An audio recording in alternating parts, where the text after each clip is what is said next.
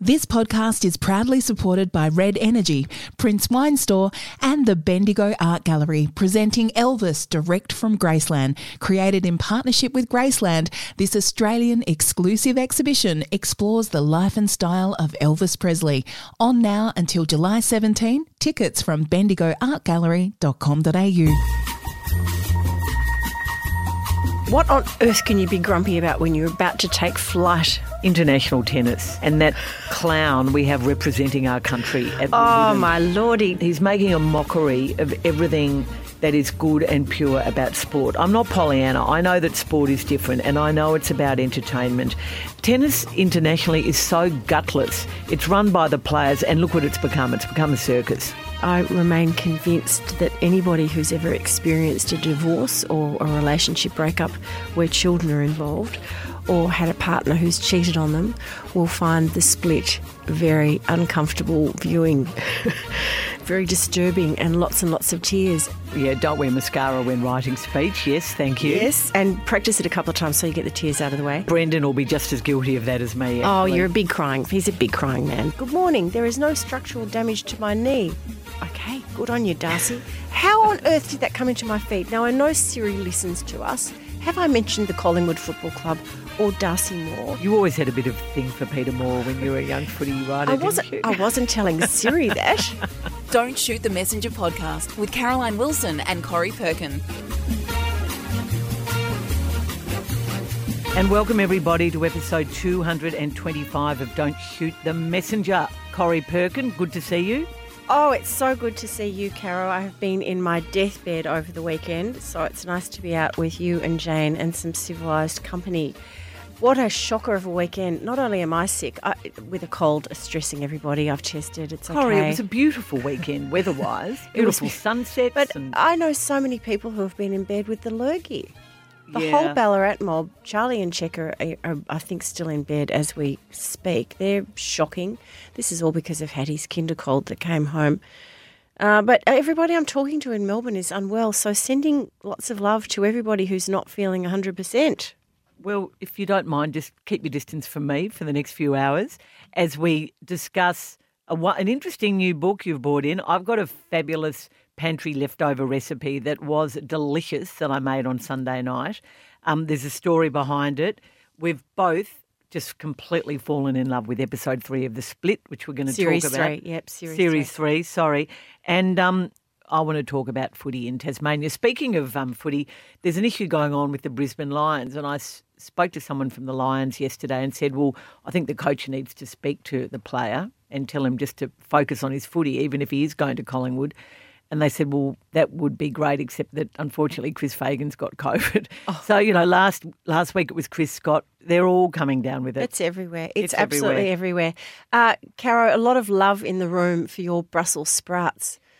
Last week you had a terrific recipe, and Jane Lubinis in Geelong. Hello, Jane. You were going to come to our Paul Daly event in Geelong, which we had to cancel, but we do have the one in Melbourne. I'll talk about that a bit later. But Jane, you're such a great supporter of our podcast, and you say, hi, Caro and Corey. Made your Brussels sprout recipe, Caro, over the weekend for my youngest son's birthday to accompany homemade vegetable dumplings. Absolutely delicious. And she says, Miss Jane, you gave her no love. She said, I also received 9 last week in the footy tips. Jane. That's incredible. Jane forgot to mention Jane. And Alex G also said, tried the Brussels sprouts recipe last night and it's sure to be made numerous times delicious. And Karen from Perth sent us a wonderful email which started, I've been listening to your show for a few years now and I love the show very much and the variety of topics you bring to our attention. However, I've been a bit uncomfortable with the talk about Degoe the last couple of weeks. So, Karen, we won't go into entirely the whole email because it was long and it was thoughtful and it was so interesting. Suffice to say that Caro and I have read it and discussed it. And she just makes a point toward the end. ADHD is a chemical imbalance in the brain that has no cure but must be managed. I'm disappointed at Caro's lack of compassion for him too. The so-called lady victim did not seem to have any problem asking if you wanted to buy the video, so I'm hard-pressed to accept her as a victim in this situation. So I just wondered what your thoughts were, and she asks you to put your arrows away. Well, I haven't exactly arrowed Jordan De Goey, and I certainly have sympathy with anyone who suffers ADHD. I am tired of people doing the wrong thing, and it really didn't have anything to do with a victim in this situation, Karen. It was the fact that... This is referring to the girl who was in the Instagram photograph. He started to pull her Yes. top off. Look, it was an offensive video to a lot of women, including me. I didn't like the thing he did with his tongue. I found that offensive. I found the whole thing pretty disrespectful. I just repeat to Karen, Collingwood was so disappointed in his behaviour they withdrew his contract offer. So that tells you, and they've fined him a suspended $25,000 or something like that, which is less important. But, you know, they now, I think, are seriously thinking about life without Jordan De Goey. He just keeps mucking up. It was disrespectful to women.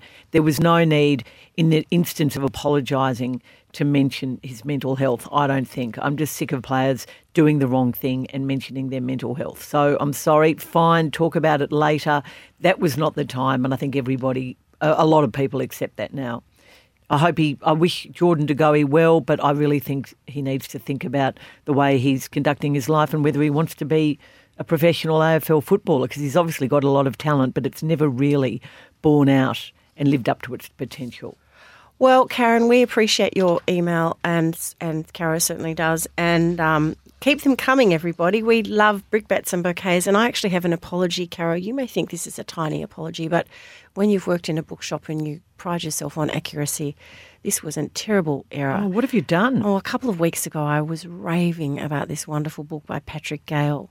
And instead of calling it Mother's Boy, which is the official title of the novel, I called it Mother's Son. Oh, you did too? I did. So I had a friend who actually contacted me and said, oh, by the way, did you know, because I was so inspired by my little pocket review here, but she couldn't find Mother's Son, she found Mother's Boy.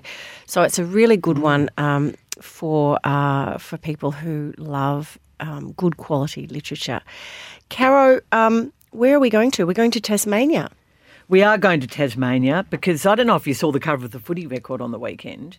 And I mean, I guess we're sitting in SEN studios and Craig Hutchison now owns the Footy Record. He put Tasmania on the cover. It's time. Tasmania, it's time.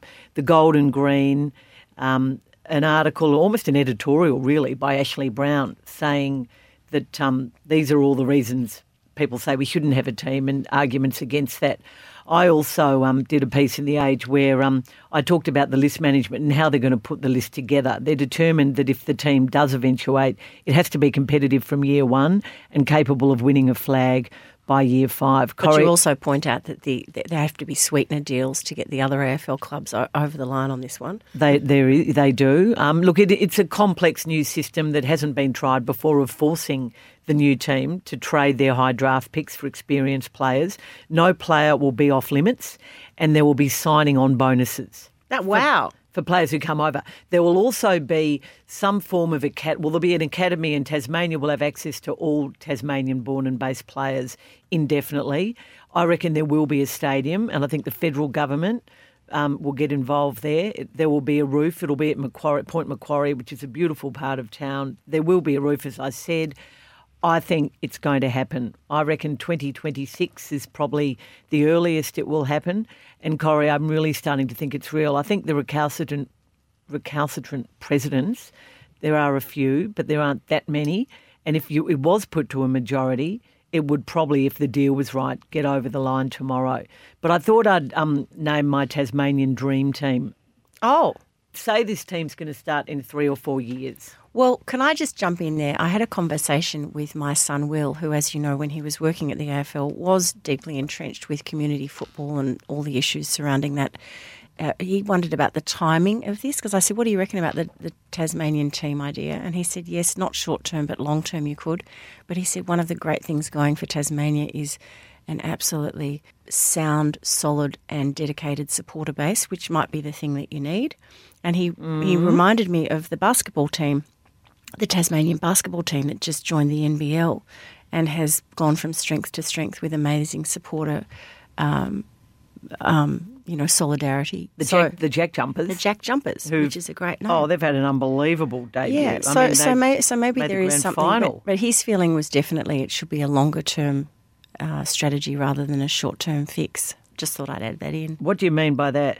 Well, we were saying that, is it something you do in 3, 4, 5 years, or is it a longer-term strategy? And he felt a longer-term strategy would work, maybe a 10-year thing. Introduce a team in 10 years? Well, yeah, just work on getting it right, getting it absolutely right.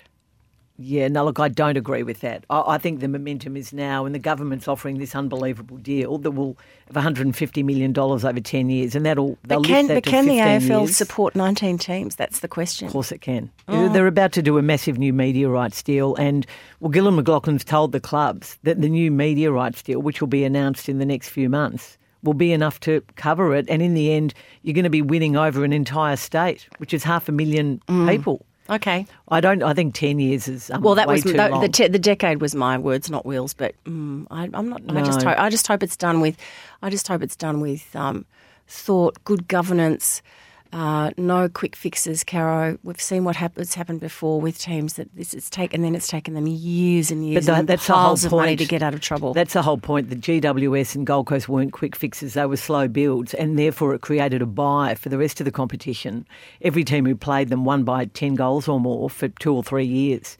This is going to be a quick fix, as in it'll come in and it will be competitive if it works from the word go. But do you think it will?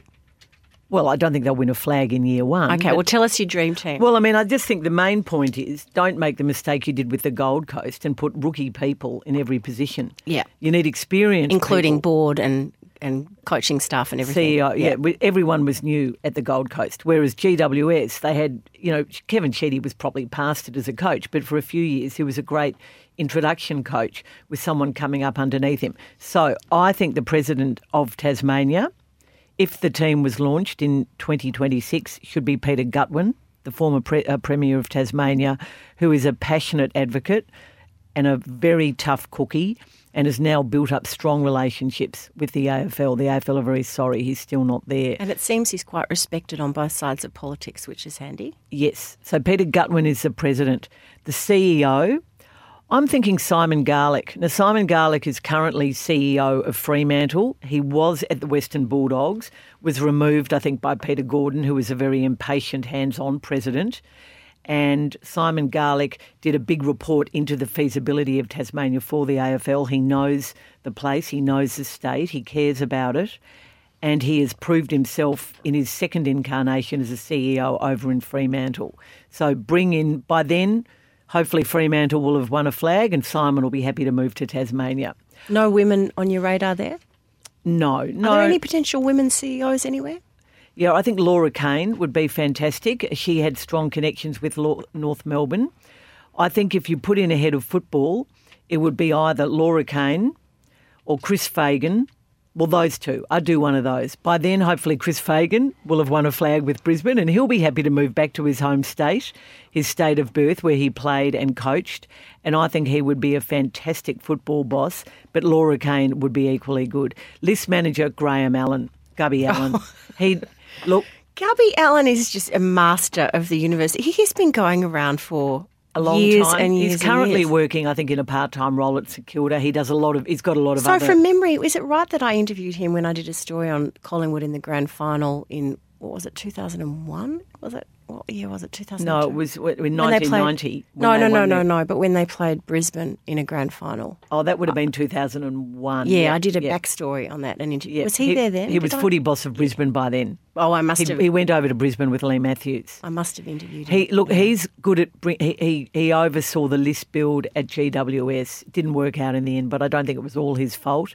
I think probably they made a few mistakes along the way, GWS, but you cannot deny how competitive that team was and the way they did it. He'd be forced to fast-track this, as I say, not stockpile the young kids the way they did at GWS. He would be the man. And the coach, Damien Hardwick. Oh. Damien Hardwick, I think, is probably the best coach in the AFL at the moment. By then he will have been... Don't you want him anymore? Yeah, I do, but we're talking 2026.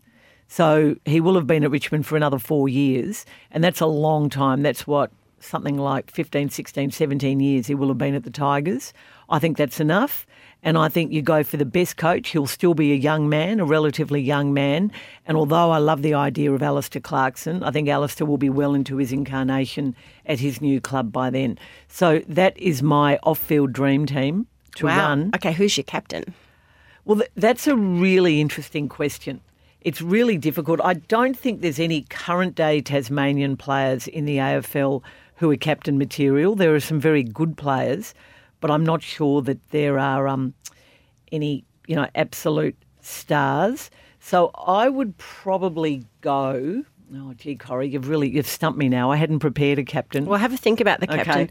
Okay. I can see their Guernsey in my mind's eye. I know there's lots of decisions that have already been made about this, but I think a beautiful emerald green and white representing the connection with Antarctica, Bass Strait, also the snow on Federation Peak, all those sorts of, and the green of the forests and the bush.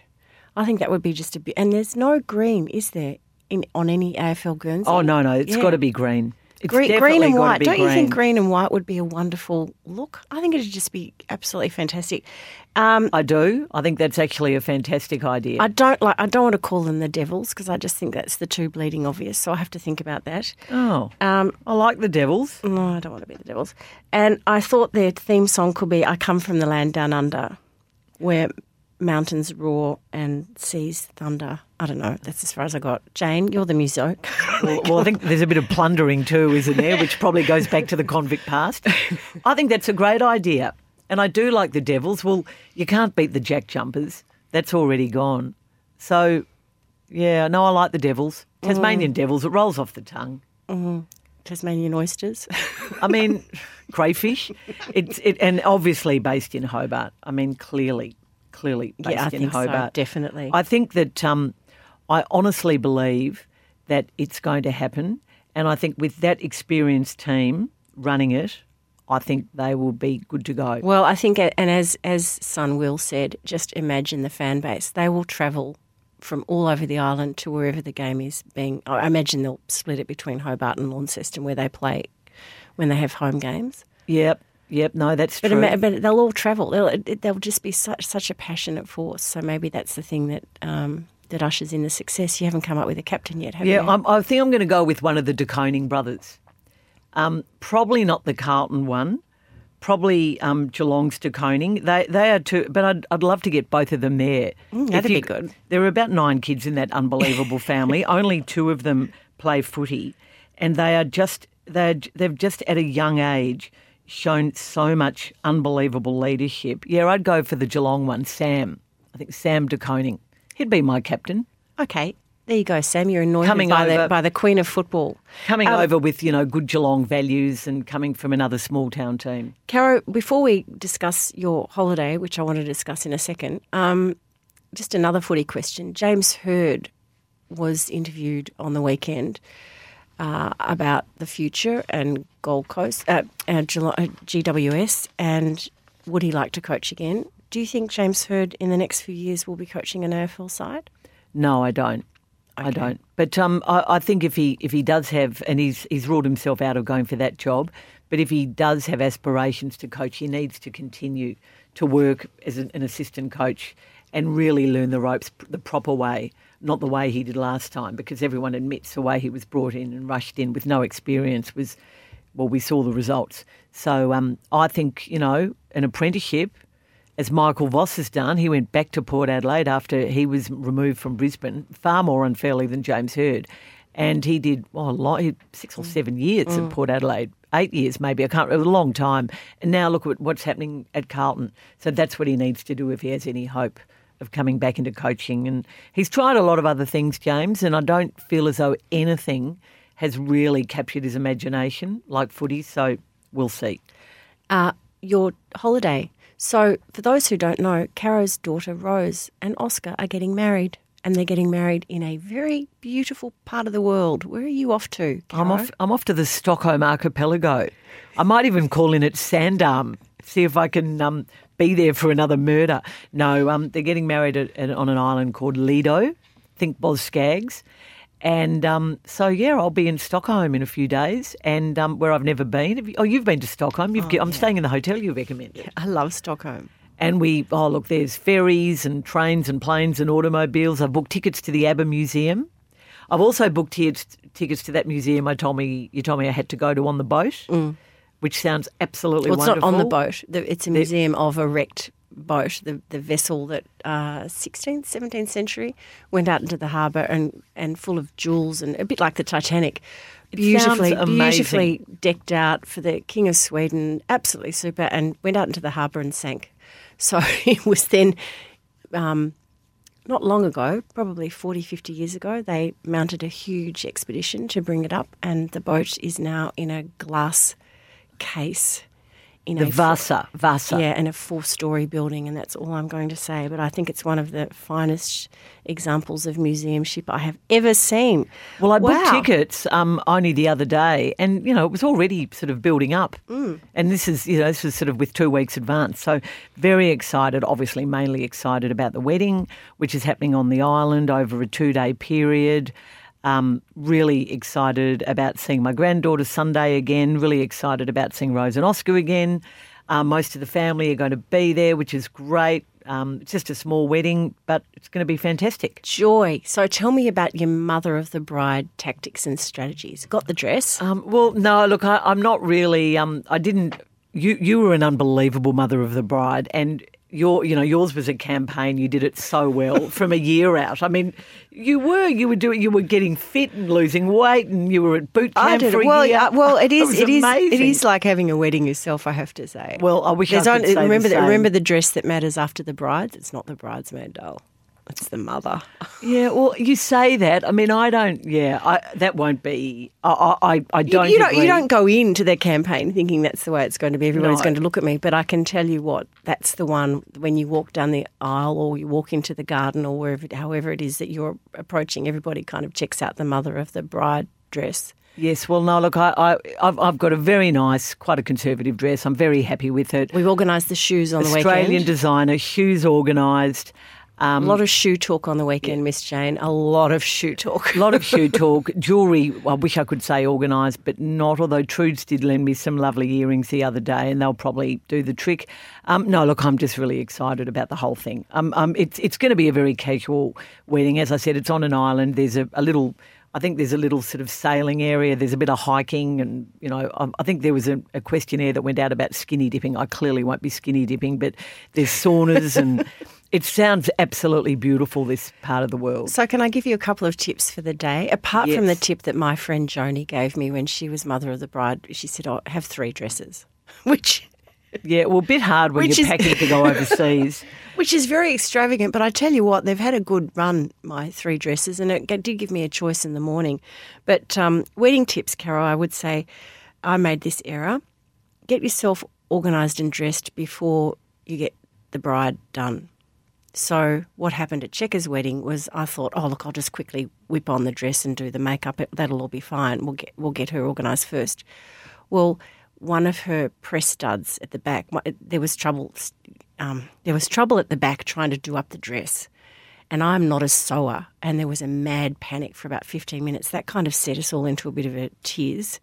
And all the bridesmaids are looking at me behind Checker's back like, oh, God, who's going to tell her? And I'm going, it's fine, it's okay. But I kind of needed a gin and tonic after that complete straight. So then I went into the bedroom to get myself dressed, and the cars are there. Will saying, come on, Mum, quick, we've got to get to the church. And I was standing in my underwear and nothing. So tip to you, something could go wrong with the bride. Just get yourself organised before you get her organised. Dancing shoes. Make sure you have a spare pair of shoes. I've done that. Have done that, yes. Because you don't want to do it in bare feet because often your dress can be long and then it'll get dirty. Now, I know that you're writing a speech, and be prepared when you write your speech, you will cry your eyes out as you write it. Have you done that? So don't wear mascara when writing speech. Yes, thank you. Yes, and practice it a couple of times so you get the tears out of the way. And then I think Brendan will be just as guilty of that as me. Actually. Oh, he's a big crying fan. He's a big crying man. But it is very emotional when you write the words about the children that you love. And then the final thing I would say, Caro, is although we want to live in the moment and we don't want to be slaves to our iPhone, take photos. Because what happens is that there are no photos the next morning, if there is a hired photographer, it's usually a few days before those photos come through. And the very next morning when everybody wakes up, including the bride and groom, they all want to relive the moment immediately. So your family WhatsApp just goes nuts for a couple of hours sending photos around. It's so wonderful and it's so important. So just have your phone there. Don't be afraid to pull it out and take a few pics because everybody will thank you the next day. Good tips, Corrie. Thank you. Let's celebrate. I think it will be. Let's have a drink. It will be slightly different on the island, being on an island, and there won't be far to move around and get around, so there'll be no cars or anything like that. I'm interested in the nude swimming. Yeah, well, I think that's the day before. I think it's a 2-day event, but the actual wedding is on day 2. It's very Nordic. Well, I've told Rose she won't be doing any swimming because, of course, there's no hairdresser on the island, so we're all getting blow waves in Stockholm the day before. 2 days before and wearing the your little event. wearing your little hair nets on the boat. Well, I don't know what we'll be wearing. That'll be a good look, Madge Alsop. We've booked my sister and myself and Clem, who's bridesmaid, and Rose are all getting blow waves on Tuesday evening, and the wedding's not till Thursday late afternoon. Oh. So there'll be no swimming, I said to Rose, between then and then. Lots of swimming afterwards. I hope you've got lots of good hairspray. Look, the big thing, the great thing is a week later there's another wedding in the south of Italy, Rose's bridesmaid. So we're all chuffing over to Puglia, which is very exciting. It's going to be a great trip. Really excited. Feeling a bit stressed about everything I need to get done. Oh, you'll be fine. You're always stressed before you go on holiday, but you'll be fine. Potties, don't think that this is the end, though, because next week I'll be joined by our dear friend Anna from the Op Shop. Anna Barry will be joining me in the studio. Anna, who has been from her trip. 5 weeks away. So if I'm not green with envy, if I'm not the colour of an apple, a Granny Smith apple by the end of this, well, I have a bigger heart than I thought. So we're going to listen to Anna's trip, so you can travel with me vicariously next week. And then the week after that, while Cara's away, we're going to have Craig Hutchison in the studio, which is exciting as well. Are we? Woo. Yeah, and thankfully, Craig has been nowhere, Caro, so we won't be talking about trips. Well, that's not entirely true. He's in America at the moment. I thought he recorded the sounding board. Oh, is he doing that via Zoom, Janie? You know what he's like. Oh, he's here, there and everywhere. He's a Scarlet Pimpernel, I tell you. Corrie, thank you, and do a good job in my absence. Steer the ship. I'm sure you'll do a brilliant job, and we'll be talking again in the first week of August. But in the meantime, it's time to have a drink.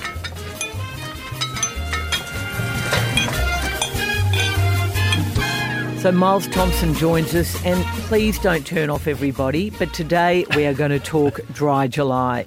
Now, come on.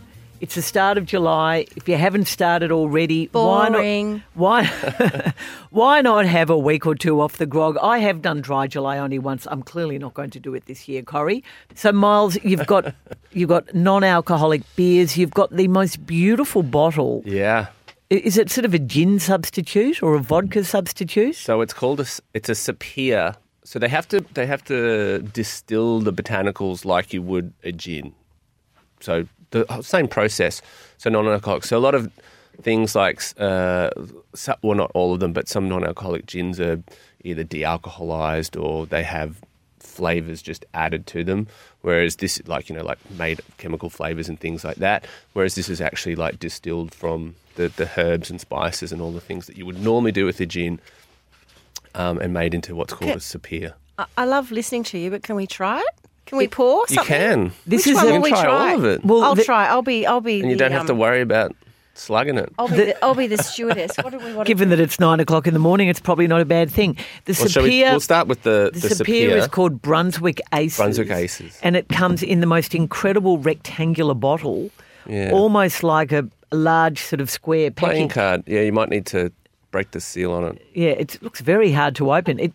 It's also, I mean, I don't know, you would use it almost as a vase, or it'd certainly be lovely as a lemon cordial It's awesome. recipient. So this is the diamonds, and they have, I think, the aces. The hearts. They have two of them. Yeah, hearts and aces. So I think there's one more to come. I think we need a knife to open shall this, but it looks absolutely delicious. It looks. I think you just lift it off, Corrie. I'm trying, Caro. Yeah, Lucky do you want to pass it over? I'll see if we can talk about the beers. I think, and in the meantime, Miles, while you're opening it, you've brought in heaps normal, which I love.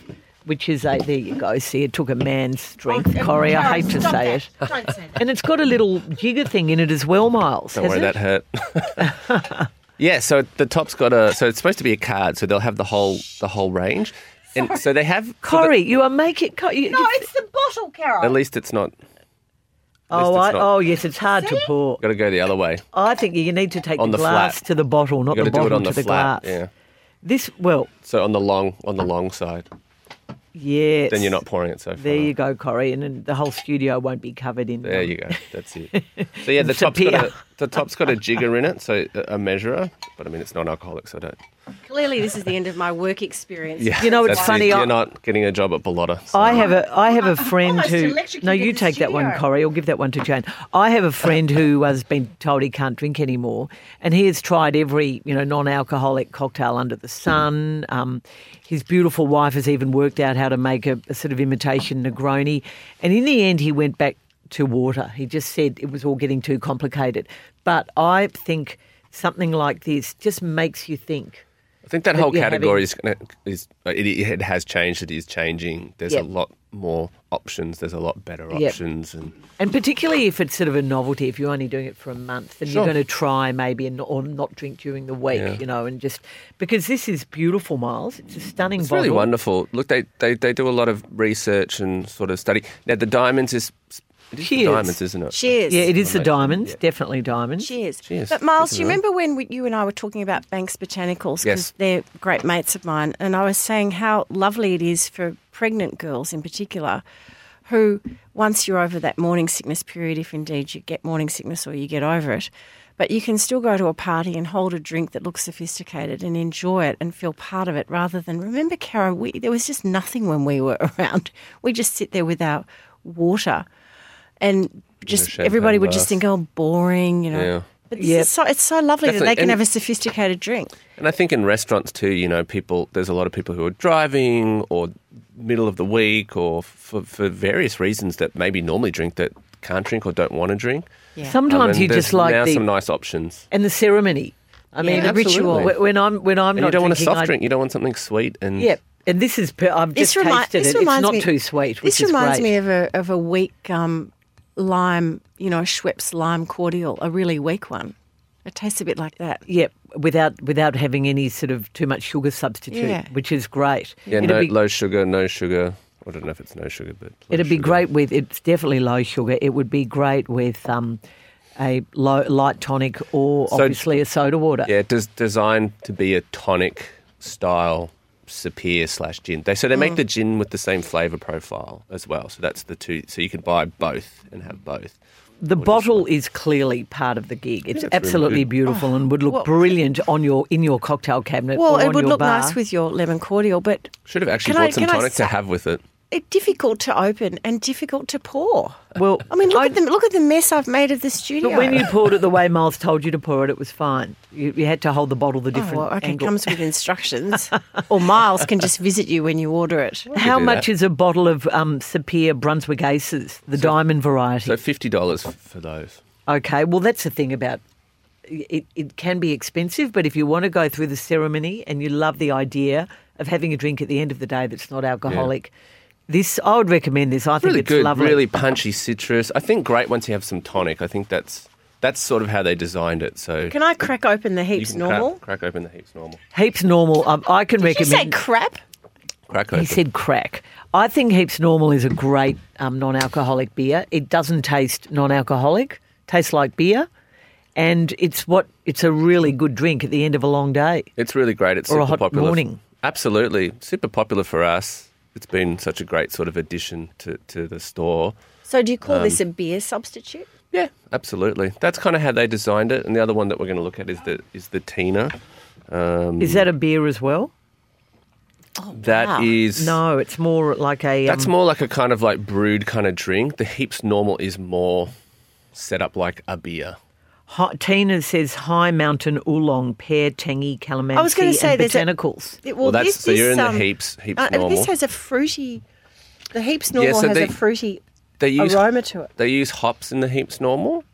So obviously, you hop a beer, but then it's alcoholic, but you can hop anything. You know, the hop process just... I didn't know that. I thought that had to be alcoholic. No, the hops just add like bittering... Caro, hops don't grow with alcohol in them. Bittering agents and their aromatics. Can you please give her... Can you tell her about how things become alcoholic, please? Yeah, you have to brew them. Yeah, it's right. All right. Yes, All right. That's why they're called breweries. Yeah. So how much is a can of Heaps Normal, So $4 Miles? for a can. Pretty good. And we have, I think, 4 packs on there as well. 4 packs and slabs. Pretty good. I'd prefer a Heaps Normal to a Nice Diet and dry. Coke. It's so nice because it's dry. Yep. You know, like... To a the nice Diet Coke. When we get to my facts at the end of the show, just hold on to that thought, okay? Hold that thought. Hold that thought, Caro, Okay. about But Coca-Cola and non-alcoholic drinks. it is dry, and Dry. it's a Which is really great. really good beer. Brendan, my husband, has become quite enamoured with Heaps Normal. Now we're opening the Tina. Oh, look at the colour of that. So Tina's Okay. a bit different, so it's kind of nice to look at both because they're I don't kind of think- I different. don't So think this I is an can- oolong base, it's a tea base, Can't drink rather this than more like a much. kind of brewed sort of style that the Heaps Normal crew do. Well, you've done the Heaps Normal, Corey. I'll do the Tina. It's a lovely little can. So the colour of this is like a Bellini. Yeah, it's a salmon, I like salmony that. pink kind of. Try that, Corey. Well, Oh. I have a cold. Yeah, no, maybe you better finish yours and try it in your glass. This is really good. I think the Tina gets my vote. Oh, I want to Yeah. drink the Tina now. It's Yeah. a lovely colour. It's very good. A little more citrus, a little more punchy fruit. There's a little more sweetness on it. The Heaps Normal is quite dry. Jane's trying to take a photo of all this, and I've completely trashed the desk with. And does this also retail around $4 a can? I think this is a bit more. This is about 6 or 7. Okay, can. all right. Yes, well, it's a cut above. It's like was it a bit of a kombucha style? Yeah, that's Yeah. probably a good comparison. Yeah, for sure.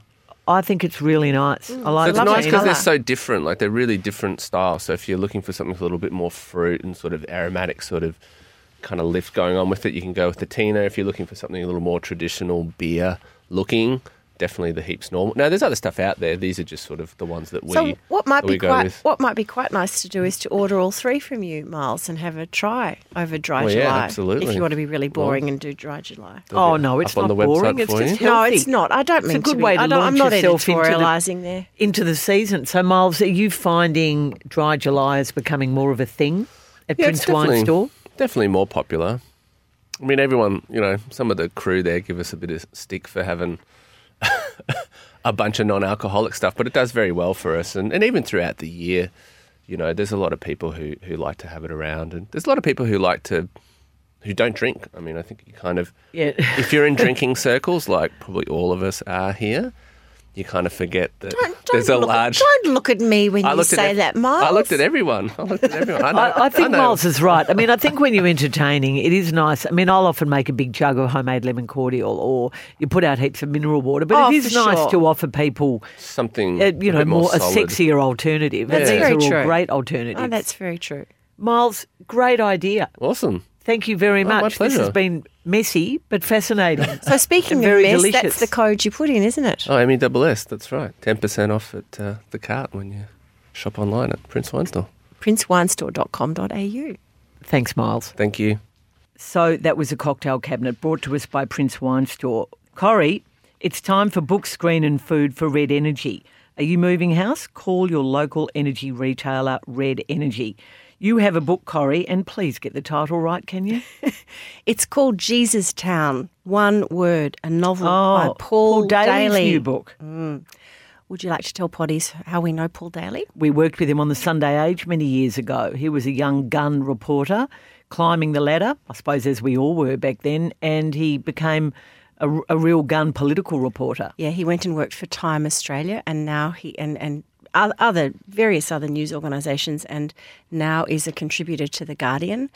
And he also is the author of several fiction and non-fiction books. And this is his new novel. And, Carol, I think Paul, our friend, shows enormous courage with this subject matter. It is a tough issue. It's a tough gig when white fella writers take on Black Australia. And this is what Paul has done. This is he has captured the beautiful land and the politics of the land, First Nations, 60,000 years of history, and white man's attempts to dismiss it, to destroy it, to plunder it. And all of the tragic chapters of the history, the massacres, the murders, the rapes, the children stolen, the alcoholism, the damaged people, all of this makes an appearance in this this big issue, but incredibly enjoyable novel. What does Jesus Town mean? It's a former missionary town in the top end, and this is where the action takes place. So all of these issues are swirling around, but what I love about this book is that there's a very strong narrative, and it's the story of populist historian Patrick Renmark. Now, Patrick, as I'm reading about Patrick Renmark, who was Melbourne-born but fled to London, became a writer and became a bit of the, if you think of Peter Fitzsimons, that sort of historian, so a populist historian, taking stories of the past and turning them into best-selling books. He becomes a best-selling author, but there's a sense that he's never achieved his true scholarly self or found himself. He's living the life in London, has a wife, a child, a mistress, of course, who's much younger, who happens to work in the university library. So there's a lot of snogging and shagging that goes on in the bookshelves. But a series of tragic events befall Patrick, and in a haze of pills and booze, he realises he has to fulfil a publisher's commission, which is to write a book about his grandfather, Nathaniel. Nathaniel Renmark was a 20th century anthropologist and adventurer, and he became famous because he left Melbourne, went up to the top end, and over a series of decades in the 20th century, from the 1920s, 30s onward, studied and lived with Indigenous communities. So here we have Patrick battling his own demons in the tumble-down shack in Jesus Town, which belonged to his grandfather. And his grandfather's story unfolds and indeed unravels. Could it be that could this be the greatest story that Patrick has ever told, the true story of old Rennie's story? Does he have the courage to write the true story about his grandfather? And can he face the truths that haven't come out yet? So I think this is a really important book. I think Paul will probably receive a bit of a backlash from people who say that white writers insert themselves sometimes inappropriately into blackfella stories. I don't agree with that. I think particularly given Paul's experiences writing on Indigenous issues for The Guardian over many years, the fact that he's travelled to the area, I mean, the land around this Jesus Town, which is a mythical place, but it's so evocative of Northern Australia.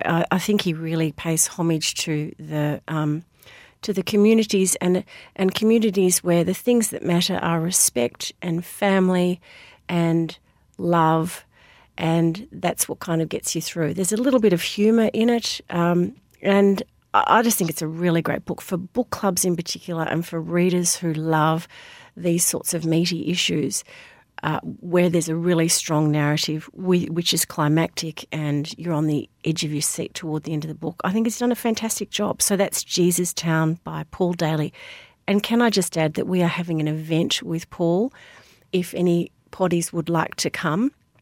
It's on Wednesday, the 13th of July, 6 o'clock till 7 o'clock at Cafe Latte upstairs, which is in Hawkesburn. And I think, Miss Jane, you're going to put on, she's nodding, yeah, she's going to put on the try booking thing. So if you'd like to come and meet Paul and have a listen to him talk about the book and other big and important issues as well to do with Indigenous communities, join us. So that's Jesus Town, Caro.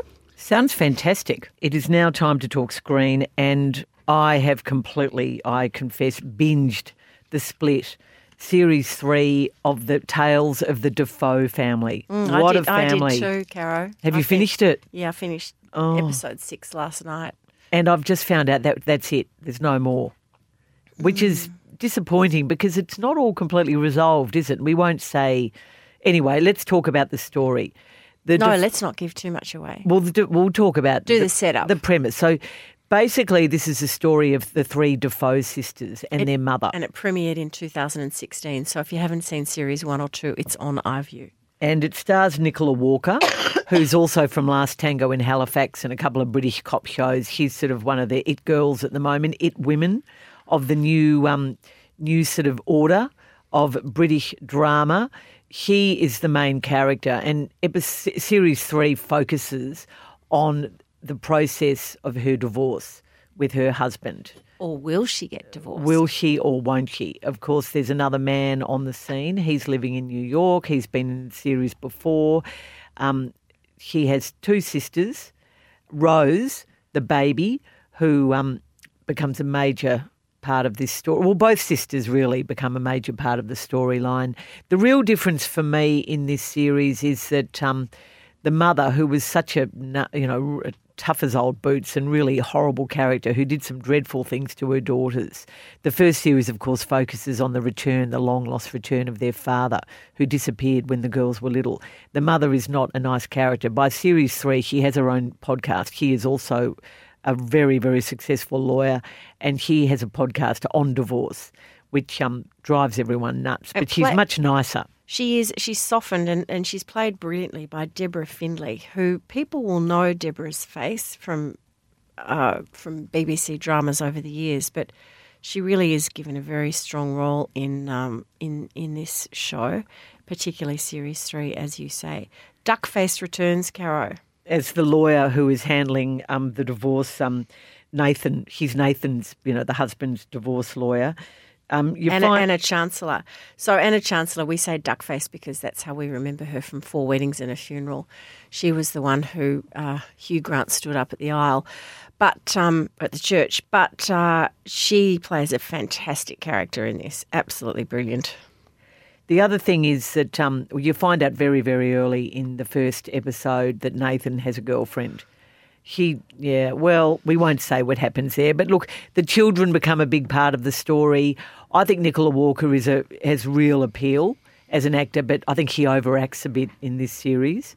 But I just couldn't stop watching, and it made me cry. I cried a lot. In fact, I cried in the last episode. As I was saying to Miss Jane before you arrived at the studio today, I remain convinced that anybody who's ever experienced a divorce or a relationship breakup where children are involved or had a partner who's cheated on them will find The Split very uncomfortable viewing, very disturbing, and lots of tears. And for me, it always starts actually with the theme music at the beginning, those 3 golden-headed children. So I'm a basket case before the thing's begun. Which is, if you watch the first series, the premise is that family film was made the weekend before the father nicked off. That's right. With the nanny and went to live in so it's sort of early 70s or mid-70s and these 3 gorgeous little girls. But Series 3 further explores the ties that bind us, and it reminds me of one of my favourite films with the kids, Mrs. Doubtfire, 100 years ago. Robin Williams playing Mrs. Doubtfire, and at the end of the film, Mrs. Doubtfire talks to camera and says, families come in all different shapes and sizes, and has a lovely dissertation on what family is, and I think that's where we land with The Split. But yes, quite uncomfortable viewing, Caro. Lots and lots of tears over the weekend. Yeah, no, it was a great premise for a series, and because not every thread is completed, you just wonder what's going to happen. But anyway, I would definitely. It's on ABC iView. It's also on the ABC on Sunday nights after. What's that? The Good Karma Hospital, which I sort of get sucked into occasionally. No, I can't watch the Good Karma Hospital. I've done the Good Karma. I'll do beyond that. I'll do any Brit sort of show, but no, I've really enjoyed it. Can I also use this moment just to, because we are also a document of record, our podcast, to just valet Lee Sales. What a great job she did hosting for so many years the 7:30, as it's now known. And I found her final episode last week, and particularly the tribute on Friday night, really compelling viewing, the tribute. I think that's probably up on ABC iView if you want to see some of Lee Sales' great and funnier and more wonderful moments. It was a very good tribute. I mean, you did sort of think, how long did she host for? 11 years? 11 years, yeah. Yeah, I mean, it was a... Yeah, well, I don't really understand. First of all, I mean, she's not retiring. Surely she's too young to be going off into the ether. No, she's like Fran. She'll pop up again somewhere. Fran's now on daytime TV. Yep. What are you saying? She didn't... It was a bit of an overkill. Oh, I thought it was... And, I'm the biggest Lee Sales fan of all. I think she's wonderful. Are you shooting Bambi? No, I love Lee Sales. I think she's done some of the groundbreaking interviews. And, as a sports person, she comes in and does sport as well as anyone. But I thought, gee, by Friday night, I'm like, I mean, she's not going away forever.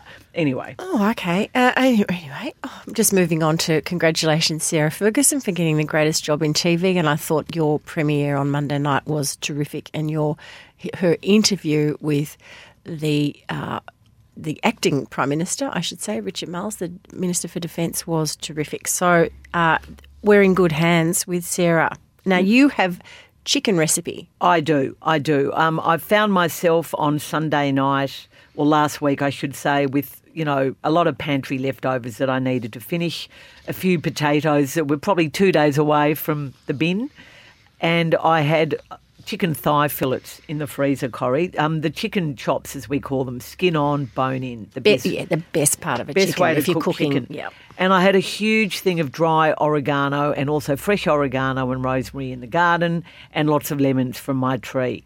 So what did I do? But I just went to a lemon chicken. I went to Mr. Google, because we've all got 1,000 different varieties of this. This came up on All Recipes. It was beautiful. What do you mean it came up on All Recipes? All Recipes is the name of a website. Oh, allrecipes.com or something. Yes, okay. And Miss Jane's going to put it on the show notes. I've just sent it to her. This takes 10 minutes to prepare, 50 minutes to cook. It serves 4 in the quantities I'm giving.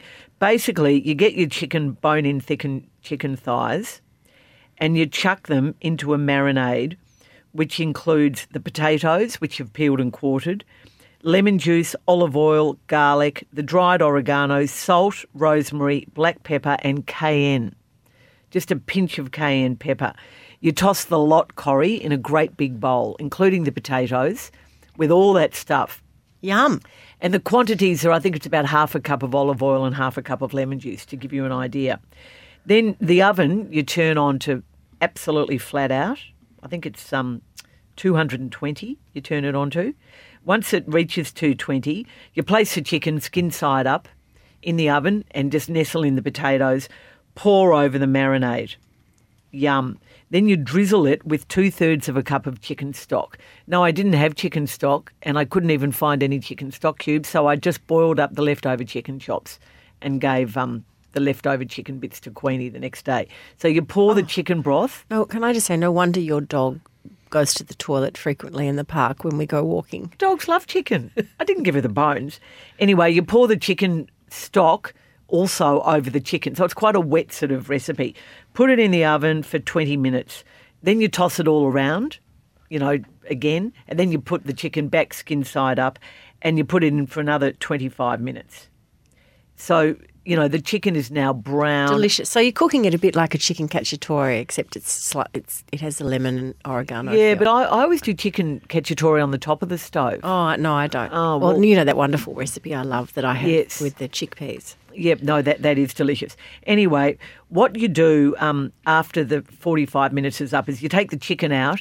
Now, this recipe says to put the potatoes back in and brown them, but I think they're all beautiful and waxy and brown enough. So you take out all the chicken, all the potatoes, you leave in all the rest of the marinade, which is in there with the chicken stock, and it's obviously reduced a bit. You add another 1/3 of a cup of chicken stock, put it on top of the oven, on top of the stove, and stir it around and just let it reduce a bit.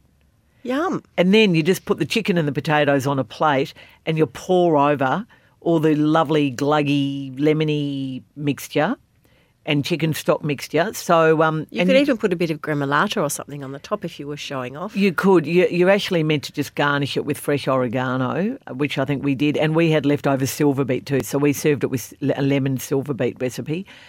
It is delicious. It was something. There was something about the way you cook the potatoes in the stock with the lemon juice, bit of olive oil, the cayenne. It is just delicious. You're talking to somebody who hasn't had breakfast here and who's high on heaps normal. A cheap and reliable meal, Corrie. I can recommend it. It'll be on our show notes. So that was BSF for Red Energy, powered by Snowy Hydro, a leader in renewable energy. Switch to Aussie-owned Red Energy. Now, Caro, you're grumpy. What on earth can you be grumpy about when you're about to take flight? It's pretty obvious, Corrie. International tennis. and that clown we have representing our country at Oh, Wimbledon. my lordy. Did you read the New York Times article about him? Look, The seriously, world has weighed in on Nick Kyrgios. the point is that he's making a mockery of everything that is good and pure about sport. I'm not Pollyanna. I know that sport is different, and I know it's about entertainment.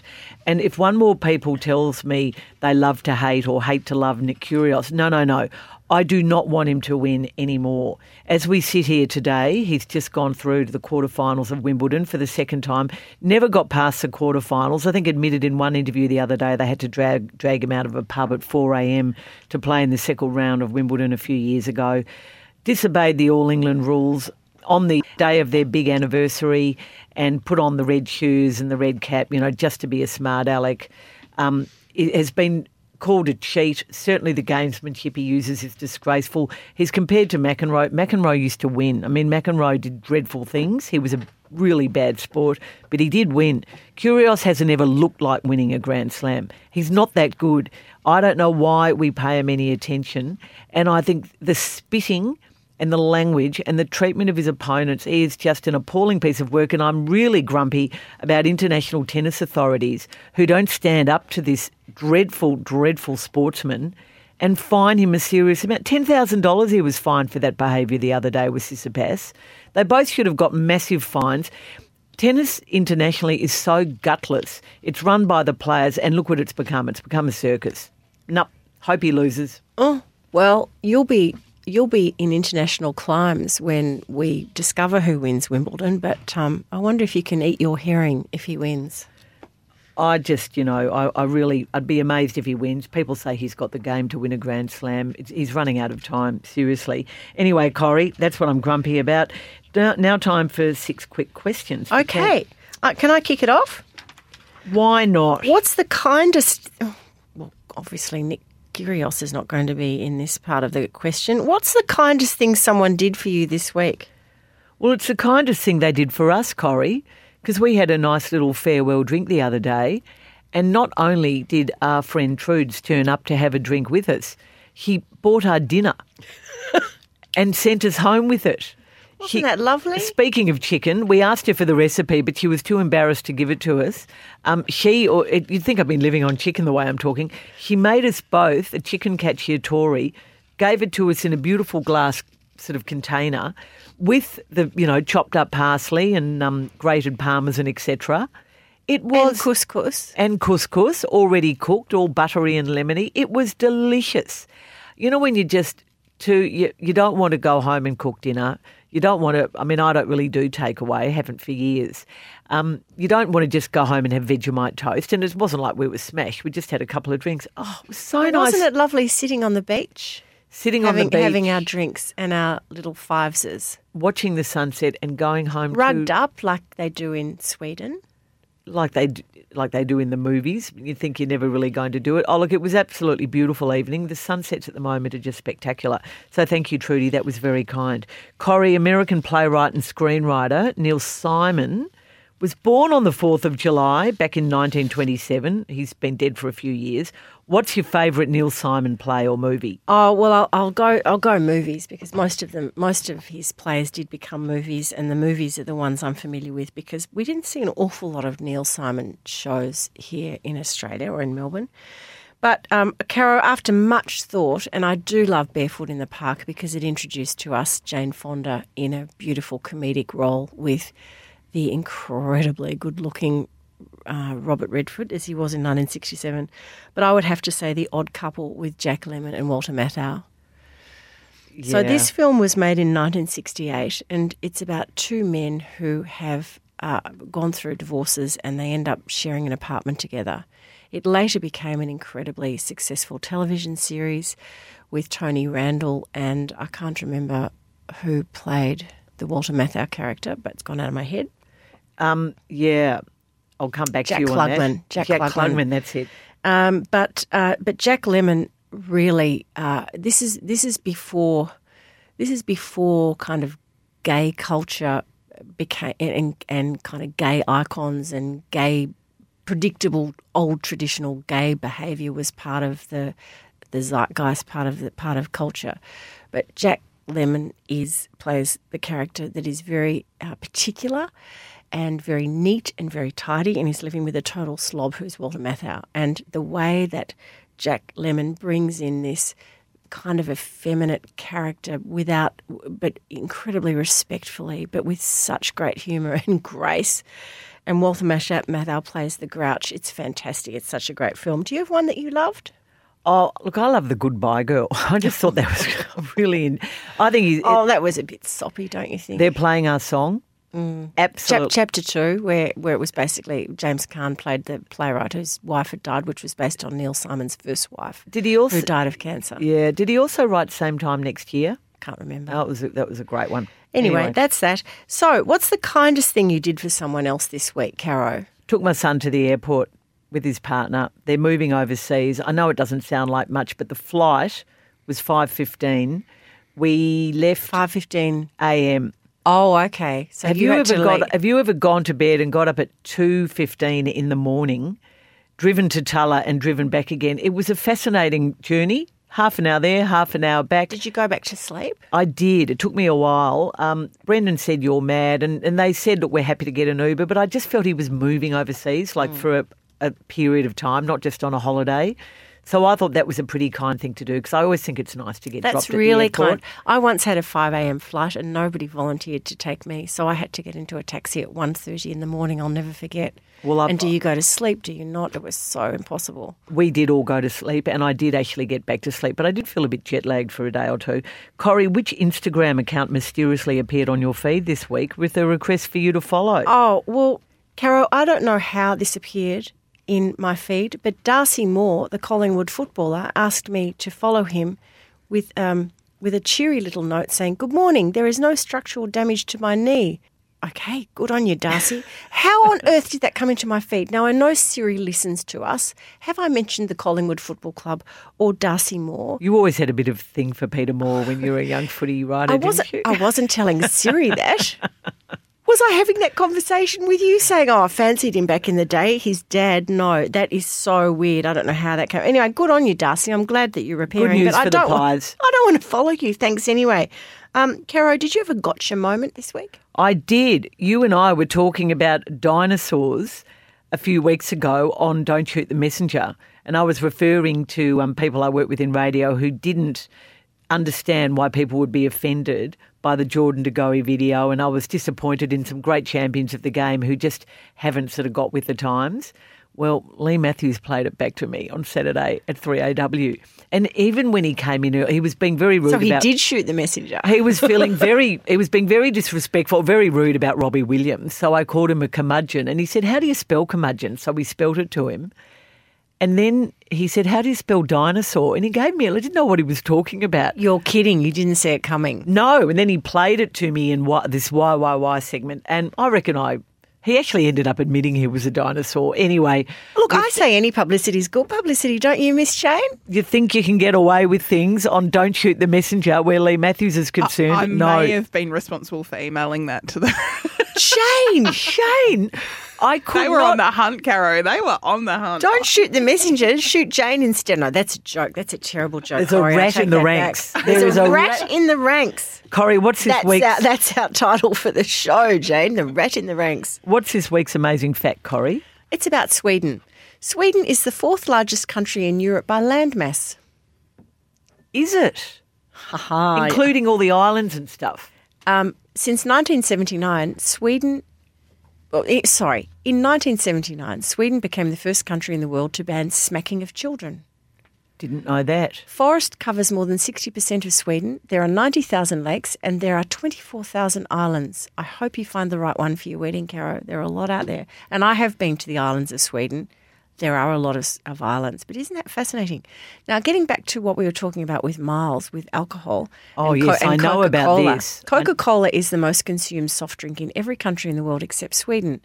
Julmust is a festive fermented malt drink, alcohol-free.